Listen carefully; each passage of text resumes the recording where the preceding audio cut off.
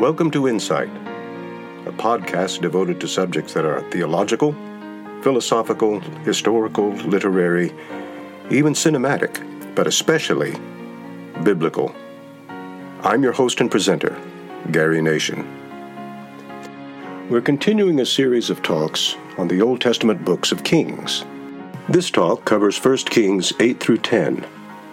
The glorious grand opening of the temple was surely the high point of King Solomon's reign, but soon there appeared disturbing signs that not all was well in the moral and spiritual fabric of his kingdom.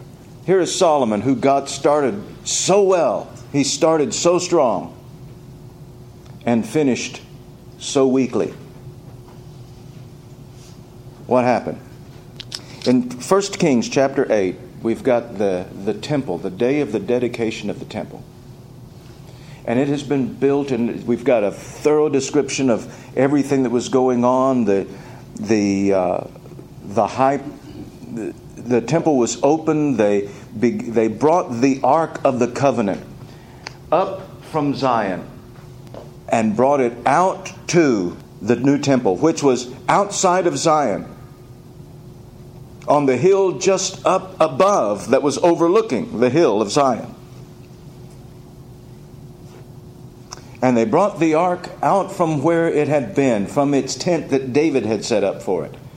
And they brought it into the temple and placed it according to the procedures that were patterned after the instructions that Moses gave in the book of Exodus. Although they had to adapt those procedures because Moses did not actually give a set of procedures for moving the ark into the Holy of Holies of a temple. So they had to adapt that from the procedures. And when they did, they brought it, and they had the poles that they carried the ark with, had it, and the poles were sticking out of the holy place.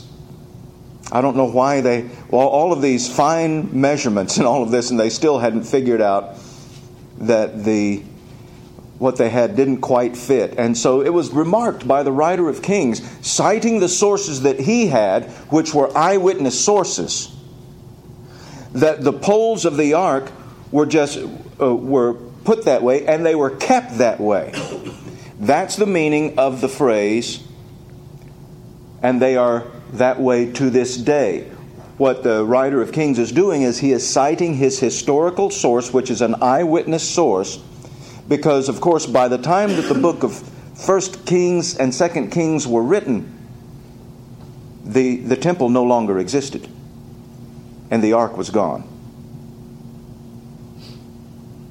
So this eyewitness testimony is what he's citing. He is quoting his source. They are that way to this day. In other words, they just left them that way. They didn't try to fix it. They just said, praise the Lord, it is what it is. Blessed be the name of the Lord. We're not going to try to alter anything more than that. We've got so they've got that. And when that took place, and the ark went into the holy place, and the priests were getting ready to send up their incense and do the things that they do in the holy place, the whole building began to fill up with a mysterious cloud. And the cloud simply did not obscure their vision. It was a heavy cloud that pressed down its weight upon the occupants, and so it says that the priests could not stand to do their service. It doesn't mean that they couldn't tolerate being in the room so that they couldn't perform their service. It means they could not stand up. The cloud weighed them down. This was not a cloud of gas. This was not a cloud of carbon monoxide that was filling the room. I don't know what kind of theories you may have heard on the Discovery Channel. This was not a cloud of water vapor.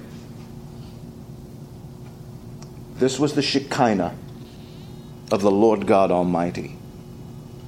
The same cloud that led them in the wilderness. The same cloud that filled the original tabernacle in the wilderness. now filling this building.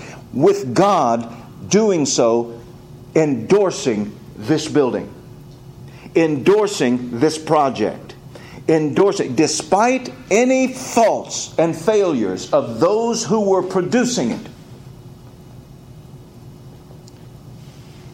God, don't misunderstand what's going on here. This is God's grace at work. If there's anything incomplete, and as far as man was concerned, we have done everything that we can do. You know what? As when man does everything that he can do, we have still done an incomplete job in terms of pleasing God. When man has done everything that he can do, all that we have been told to do, to the best of our ability, is it still going to be faulty? Be honest. Yes, absolutely. But God's grace takes that obedience which is given even when it's not complete, even when it's faulty, even when there are mistakes that are made. God takes the obedience that is offered to Him in faith and receives it as the whole. Receives it as complete obedience. That is grace. God takes the part and says it's the whole. We say, I surrender all, and we do so in good faith, but we still do so incompletely. We don't even know all of ourselves. Grace. God takes the part and says, that's the whole. That's God's grace. And God in His grace came and endorsed this building. And so we see Solomon, verse 12 of chapter 8 says, the Lord has said that He would dwell in a dark cloud. I have indeed built a magnificent temple for you, a place for you to dwell forever. That was a remark that Solomon made in the midst of all of this. Then we see a digest of the speech that Solomon made to the people. He turned to the congregation gathered there and he made a speech. You could say he preached a sermon. Praise be to the Lord, the God of Israel, who with His own hand has fulfilled what He promised with His own mouth to my father David.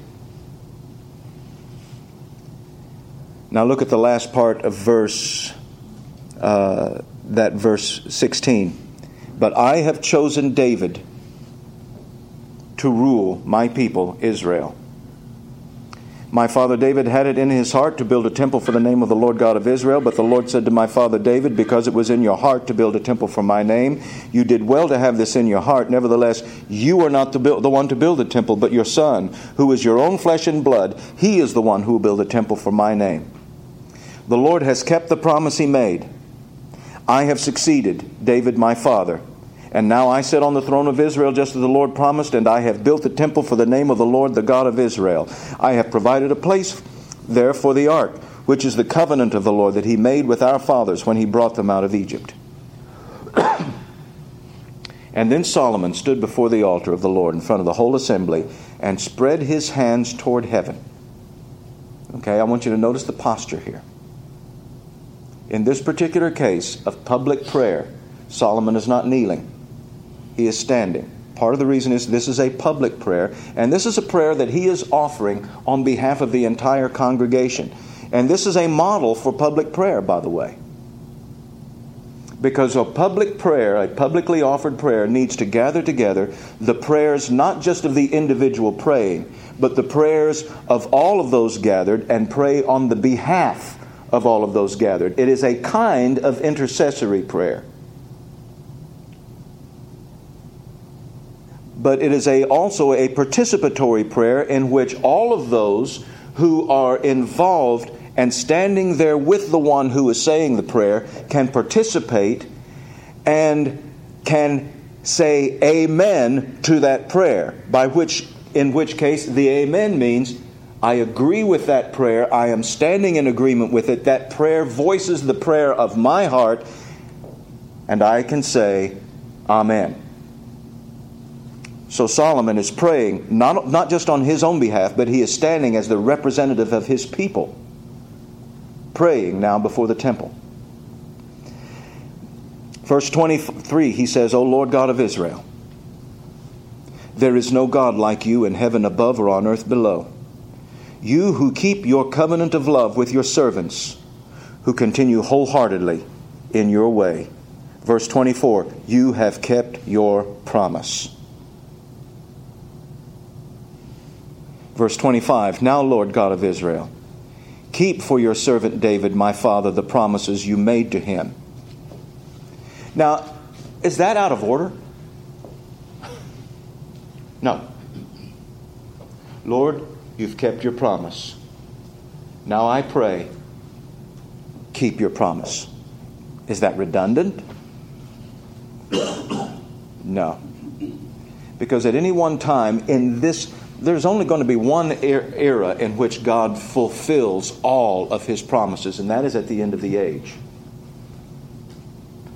All of the promises that God makes to us are amen in Him, but yet we live out our lives in space and time. We can't receive the whole of God's promise at any one time. And so God gives us a promise, and we receive that promise, but that doesn't mean we've received all of it. Basically, Solomon is praying, Lord, you made a promise. You've kept your promise to this point. It's kind of like in the hymn, here I raise mine Ebenezer, hither by thy help I'm come, and I hope by thy good pleasure safely to arrive at home. I've gotten this far. Lord, you've brought us this far. You've fulfilled this promise to us. Up to this point, you have fulfilled. You have given us everything that we can hold up till now. Lord, continue to be faithful to keep your promise. Verse 27.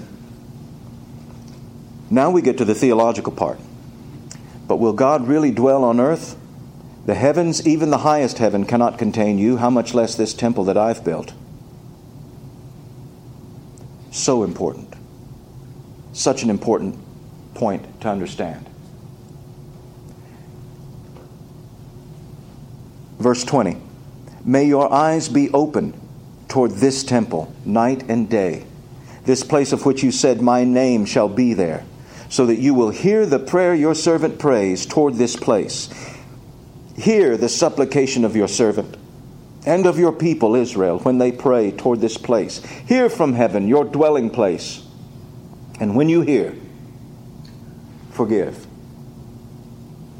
What is going on here? What is Solomon doing with this prayer? He is dedicating this temple as a locus for prayer. When we pray, now remember, we are under a covenant of law, and under a covenant in which everything that God is giving, all of the blessings of God and all of the approach of God to man is an external one. It is through offerings and sacrifices. All of these things are external. Jesus said,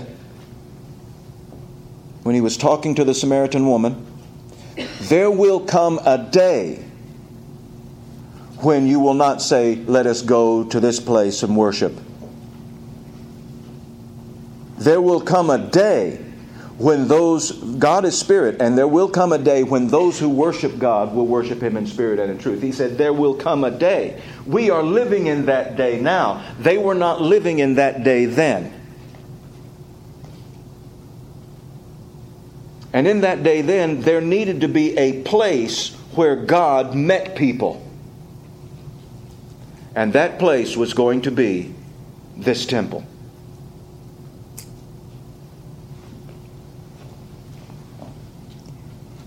Verse 30, hear the supplication of your servant and of your people Israel when they pray toward this place. Hear from heaven your dwelling place, and when you hear, forgive. That makes a very important distinction. Solomon said, let's not misunderstand. This is the place where we're focusing our attention on the name of the Lord. But don't let anybody make the mistake of thinking God actually lives in this building. that this is God's home. No. His dwelling place is in heaven. He's a lot bigger than this place.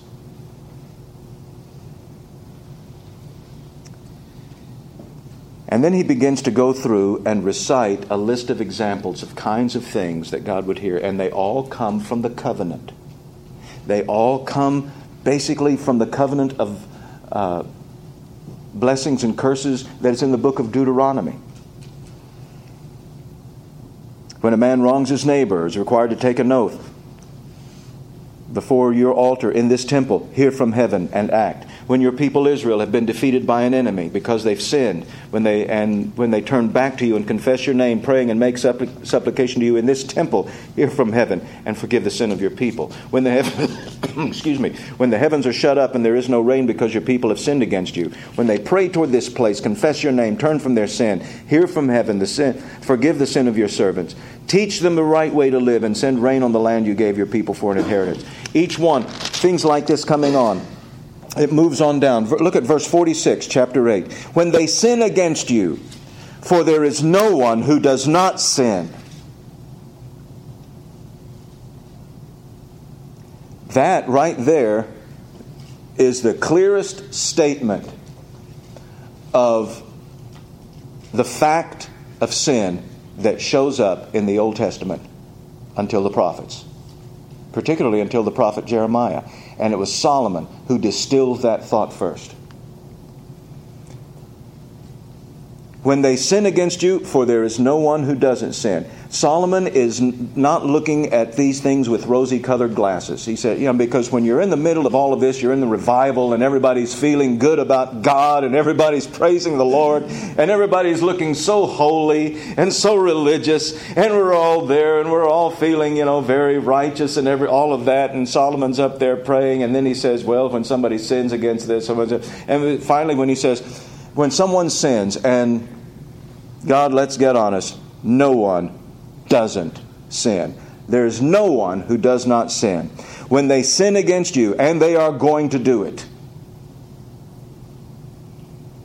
and you become angry with them, and give them over to the enemy who takes them captive, to his own land, far away or near. And if they have a change of heart in the land where they're held captive, and repent and plead with you in the land of their conquerors, and say, we've sinned, we've done wrong, we've acted wickedly.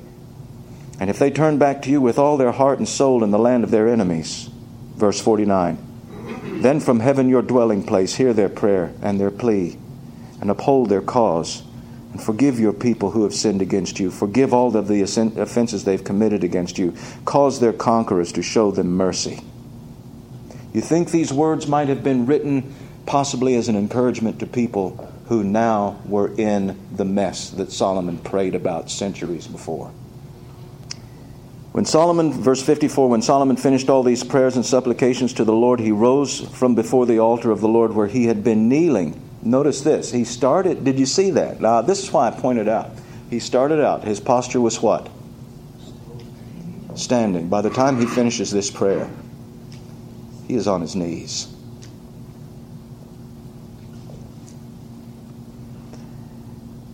And he stood and he blessed the whole assembly of Israel in a loud voice, saying, praise to the Lord who has given rest to his people Israel, just as he promised. Not one word has failed of all the good promises he gave through his servant Moses. Statement was made just like that in the book of Joshua.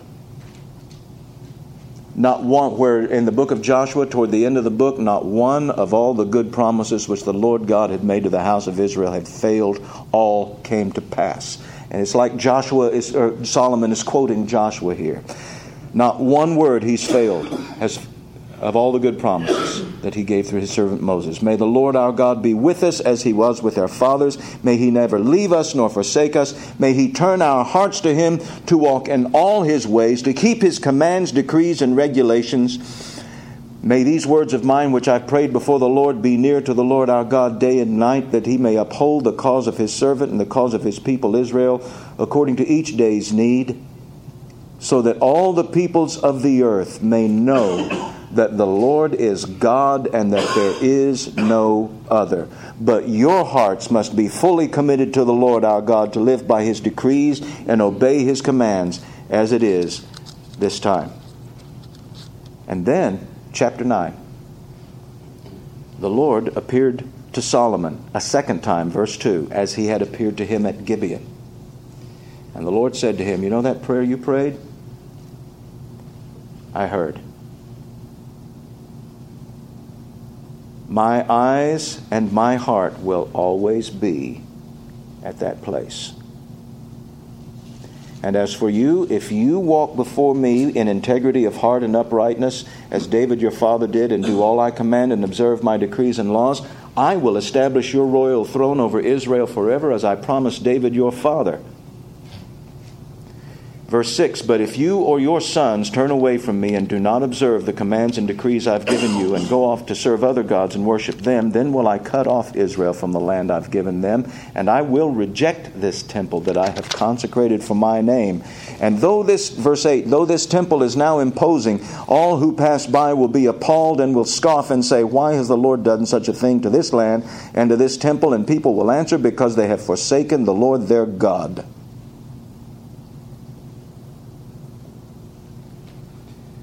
Whoa.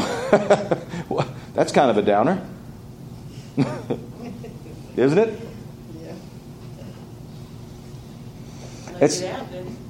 Yeah. It's kind of like God knows what's going to happen next, huh? Now, how long was Solomon king before the temple was consecrated? Oh, let's see. We went over that one time. It's about, I think it's a 12th year. Is what it says. I think it actually says it was in Solomon's 12th year. Meanwhile, he's doing all of these other building projects and getting his own palace and administrative buildings and all of that taken care of too. So you've got all of this stuff going on, all these building projects. But the main thing is right now, the focus here is the temple, and everybody feels good and everybody feels holy, and we've had revival, and God is good, and this is the day that the Lord has made. We will rejoice and be glad in it, and all of that good stuff. And then the next several chapters tells us about the glory of Solomon. We've got in chapter 10 the visit of the Queen of Sheba, which I would love to spend a whole lot more time with, and I'm not going to do it because we got to move. Seems like the Queen of Sheba was the only woman in the region whom Solomon did not marry, by the way, which is an interesting thing because she seems by far the most interesting woman in the entire region. Probably Solomon thought so. There are a lot of rumors about all of that. But they didn't make it into the Bible.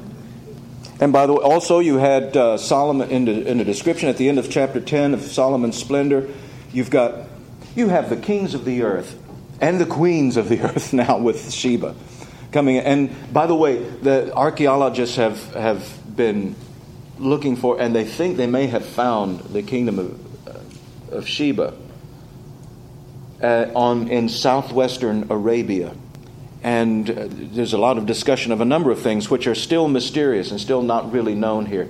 Speaks of Solomon had gold. Solomon had a gold supply from Ophir. Nobody knows where Ophir was, and there are a lot of theories of it. I'll tell you one that you may not have heard, and one theory is that the gold of Ophir came from the continent of South America. And you have that theory coming up with the journeys of Thor Heyerdahl on his papyrus raft Kon-Tiki and his transatlantic journey. A journey of a sailing ship, of a Phoenician-style sailing ship from that era. If it were to make its traverse all the way through the Mediterranean and then across the Atlantic Ocean and back, it would be about a 3-year trip. That's what the description is of the journeys of Solomon's ships to Ophir. They brought gold from a place that nobody, it was a gold supply that nobody else had. That is the important thing. Nobody else had access to this gold supply that Solomon had, that filled his treasury. And gold became so plentiful, it said, nobody used silver. It wasn't worth anything. You talk about inflation. Nobody used silver. It wasn't worth anything. Solomon made, one of the things that came up is Solomon made these great shields of gold. He had a company of shields for a company of men. We don't know just a standard unit of operation in the Israelite army. Had made up with gold armor, with gold shields. Not just the little buckler shields that you'd hold, the little round shields that a swordsman would hold. These would be the great body shields that your spear phalanx would be carrying into battle with them. And they would be made of wood and then hammered gold, sheeting it. It was not for battle. It was purely for ceremonial purposes, to show the glory and the splendor of all of this. God is fulfilling His promise to Solomon. I'll give you wisdom. And Solomon used his wisdom, and his wisdom was very attractive to the nations of the world. And through it, he became a tremendous witness of the one God of Israel to all of the nations of the world.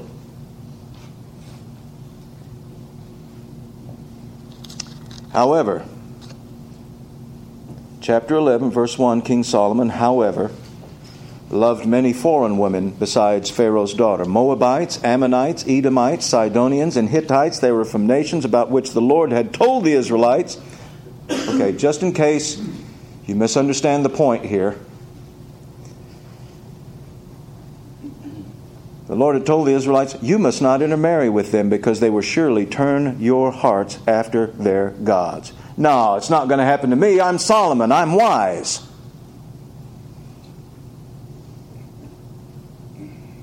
Pride goes before a fall.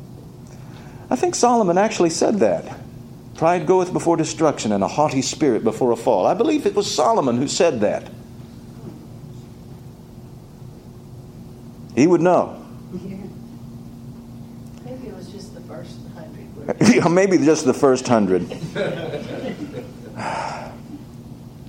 Lest you now, all of these, of course, are women. There was a political angle to all of this, of course. But lest you misunderstand, the writer lets us know something. This is very significant. Nevertheless, Solomon held fast to them in love.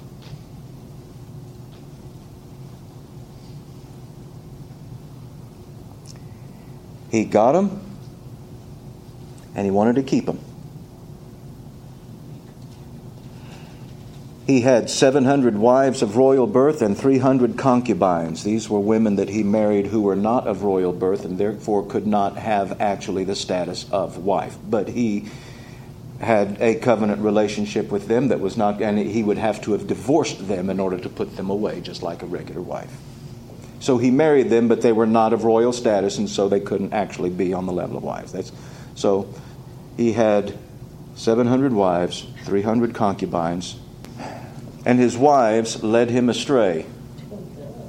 He didn't have a chance. Verse 4. Now, and this is particular. This is very acute statement here. This is not something that happened overnight. Solomon's heart was not turned away from God overnight. It was an imperceptible thing to him. I don't think Solomon ever saw it coming. I don't think he ever felt it happening. He didn't regard that as a fault. Now, notice something. I want you to think about something. Solomon's father was David. He had how many wives? 5 wives, and I think he had 10 concubines. Something like that. All of them were Israelite women. David did not, strictly speaking, except with the affair with Bathsheba, break the law of God. The law of God did not prohibit, as such, multiple marriage. We're not going to talk about that right now. I'm just going to put that down. The law of God did not prohibit multiple marriage. David did not, strictly speaking, break the law, except that the law warned those who became king not to multiply wives for themselves. It also said, don't multiply horses for yourselves. Said, in other words, the whole idea is don't get on a power gig. So you think that you've got to fortify your life with lots of wives and lots of... You don't think you have to do that. Before that, in the history of Israel, Gideon, although he refused a crown, took on himself a lot of the perks of royalty, including multiplying wives for himself, wives and concubines. And after he died, whatever he had there was overthrown by someone who styled himself Abimelech, son of the king. It was Gideon's illegitimate son. So we've got history like that. We've got this going on, this mindset, this allowance of this Canaanite, this pagan, this secular mindset that David had. Solomon witnessed this, and as a matter of fact, to some extent, Solomon might have even justified it to the extent of saying that if it had not been for David's habit of doing this, Solomon would not have ever been born.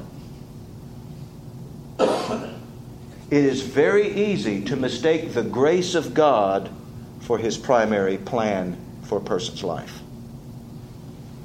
God is very gracious to us and gives us grace which redeems our sins and redeems us from our sins and redeems our failures and turns our failures into successes. But we must not mistake that is the grace of God. That is not our righteousness. That is not a blessing on our righteousness. It is His forgiveness of our failure. Solomon, however, didn't analyze it that way. And David, his father, having opened the door to multiple marriages, and Solomon having already opened the door to a marriage outside of his race before really making a full consecration of his life to the Lord, but using the smarts that the Lord had already just given him, made this alliance with Pharaoh by marrying the Pharaoh's daughter. So Solomon had opened the door to marrying outside of the nation. There was, before when Solomon did that, and the mention of that earlier in 1 Kings, there wasn't any condemnation of that. It's almost accepted. We can understand where you're coming from, Saul. By this time, the pattern is set. The precedent has set. This is the danger of setting a precedent that is outside of the Word of God. This is the point I'm trying to make. There is a danger to setting a precedent in your life, permitting things that may be in the overall grace of God, not strictly speaking prohibited, but then opening the door to prohibited things because we are free in Christ. What would be a good example of maybe something like that? What do you think might be a good example? That's why I asked. Okay. Alcohol. I can cite, was going to cite alcohol, where it's not a problem for you as adults, yet it can happen that it becomes a problem, or some other dependency becomes a problem for heirs. Let me cite one that's very directly connected to the text. marrying an unbeliever.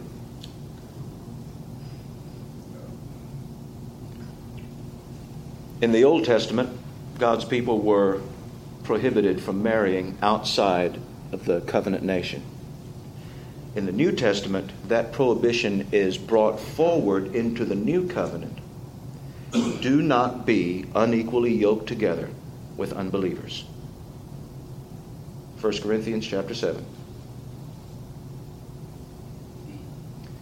And yet there's a lot of missionary dating that's going on out there among our young people. God's never authorized that. It is easy to give your heart to someone that is outside of God's salvation. And it's easy to rationalize that for lots of reasons. And it's easy to say, and here's the dangerous thing. Sometimes it works. Sometimes, usually, most often, it is a woman who marries a lost man. Sometimes it is the other way around. And occasionally, God is gracious and answers prayers. And that one who was married in a heart with a heart of unbelief toward the Lord actually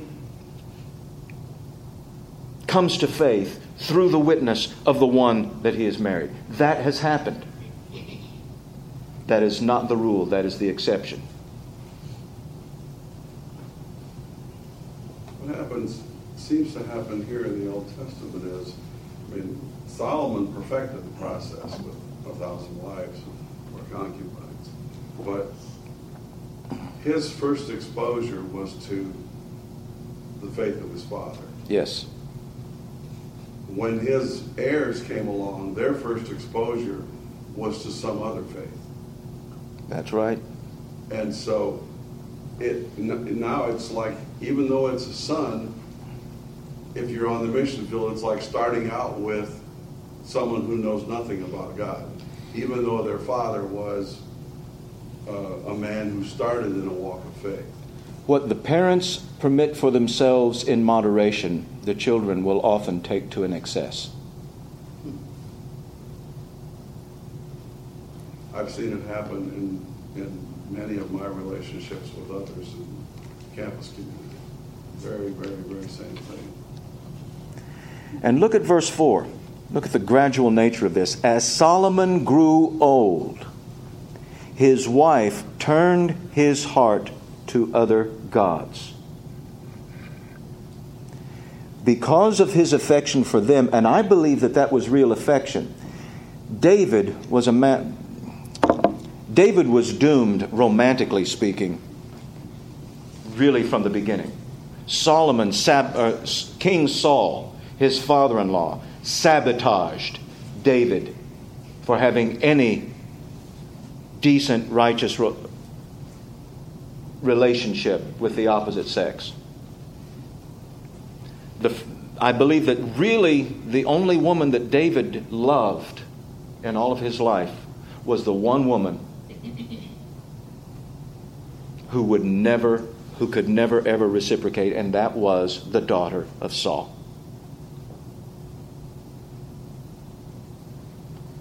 And so David was, his father-in-law sabotaged all of that from the beginning. I won't go over all of that story, but that's a saga in its own right. But my point on that is that David, I believe, and I can see all the way through David's life, there is this longing for connection, this longing for intimacy. He had an intimate friend in Jonathan. And when he lost Jonathan, there was no one else that he really had any connection with. And so he was always looking for one. And so he began the process of collecting wives. His relationship with Solomon's mother was such a collection, such an attempt to gain some connection, some intimacy in his life. doing so in an illegitimate and sinful way. But it illustrated the hunger. I believe that Solomon modeled that hunger. I believe that Solomon craved to fill what his father never could fill. And he tried it with volume. And he tried it. And I believe he really did. I think he really did have an affection and heart for his wives. The writer of Kings says so. And his heart went after God. And it's because his wives turned them. And his heart was not fully devoted to the Lord his God as the heart of David his father had been. David never ever committed the sin of going after other gods. Solomon because first it began with tolerating his first wife's religious preferences and accommodating that. No, you're not required to convert to our faith in the Lord God, so you can go on. You can just continue to worship your Egyptian. You can worship Isis or whoever. We'll have a little shrine for you here. Well, as David began to multiply wives, each one of them had to have a shrine to her own God. And as Solomon began tolerating it, and then he said, well, why don't you come visit? Why don't you see what we do? And Solomon, being intellectually curious, wanted to go into that and began to appreciate the nuances of others. It's not all like, it was just one of these comparative religion things. And his mind and heart began to be corrupted away from the purity of his faith in the one God of Israel. And Solomon, in his heart of hearts, began to question whether Jehovah was really the only God that was out there. That's the point of all of this.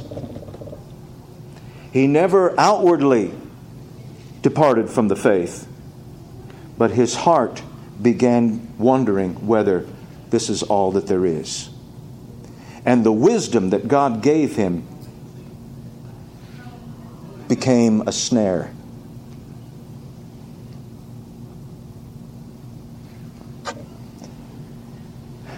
Verse 6. And he actually started following Ashtoreth, the god of the Sidonians, and Molech, the detestable god of the Ammonites. No evidence that Solomon ever practiced child sacrifice. That's not the point. The point is, if you put a pinch of incense on the altar, it's only a matter of time. Because there's not a significant qualitative difference between putting a pinch of incense on the altar and going wholeheartedly into the observance. It's only a matter of quantity. Verse 6, so Solomon did evil in the eyes of the Lord. He didn't follow the Lord completely as his father David had done. And on a hill east of Jerusalem, Solomon built a high place for Chemosh, the detestable god of Moab, and for Molech, the detestable god of the Ammonites. Did the same thing for all his foreign wives who burned incense and offered sacrifices to their gods. The same Solomon who had the temple built in Jerusalem just on the north face of Mount Zion comes on in and says, okay, I'll make you ladies a high place for your gods. Doesn't matter that these gods are absolutely detestable. They're not just other gods. They are detestable gods. They're the gods when God looks. They're the gods who, when God looks at the real God, looks at their altars, become sick.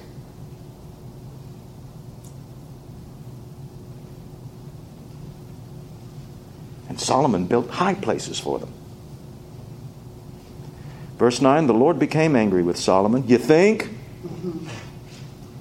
Because his heart had turned away from the Lord, the God of Israel, who had appeared to him twice.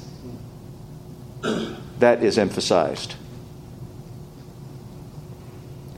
Although he had forbidden Solomon to follow other gods, Solomon didn't keep the Lord's command. So the Lord said to Solomon, well, since this is your attitude and you haven't kept my covenant, my decrees which I commanded you, I will most certainly tear the kingdom away from you and give it to one of your subordinates. Said similar words to Saul. You remember? 1 Samuel. Nevertheless, for the sake of David your father, I will not do it during your lifetime. I will tear it out of the hand of your son. Yet I will not tear the whole kingdom from him, but I will give him one tribe for the sake of David my servant, and for the sake of Jerusalem, which I have chosen. And then the rest of the chapter is taken up with Solomon spent first half of that chapter acquiring wives.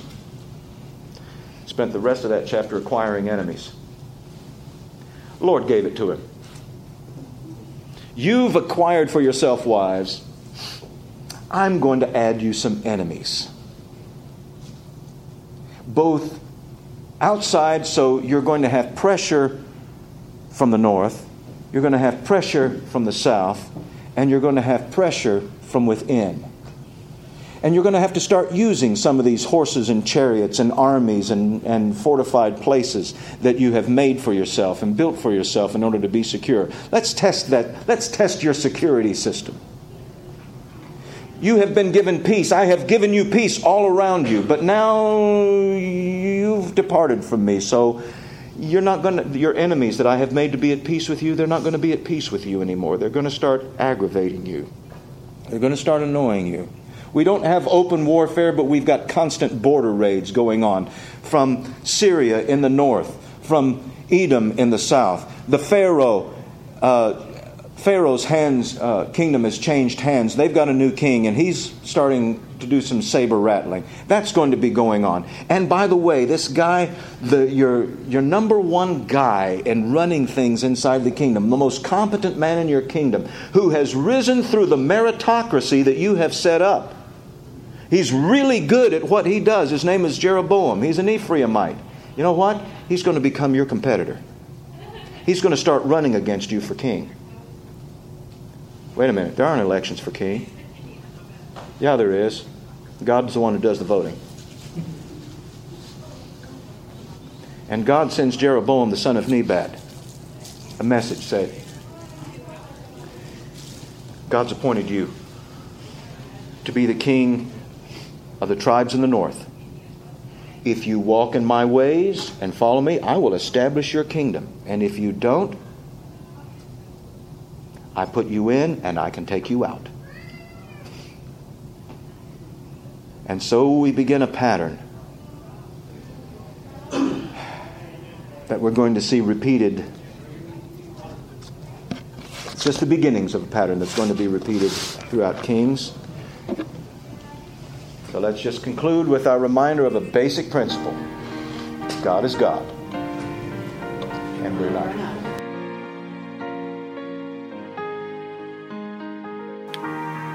You've been listening to the third of 8 talks on the book of 1 Kings. Join us next time to hear the most surprising, indeed shocking thing that the Bible has to say about King Solomon. Until then, I'm Gary Nation. Thanks for listening.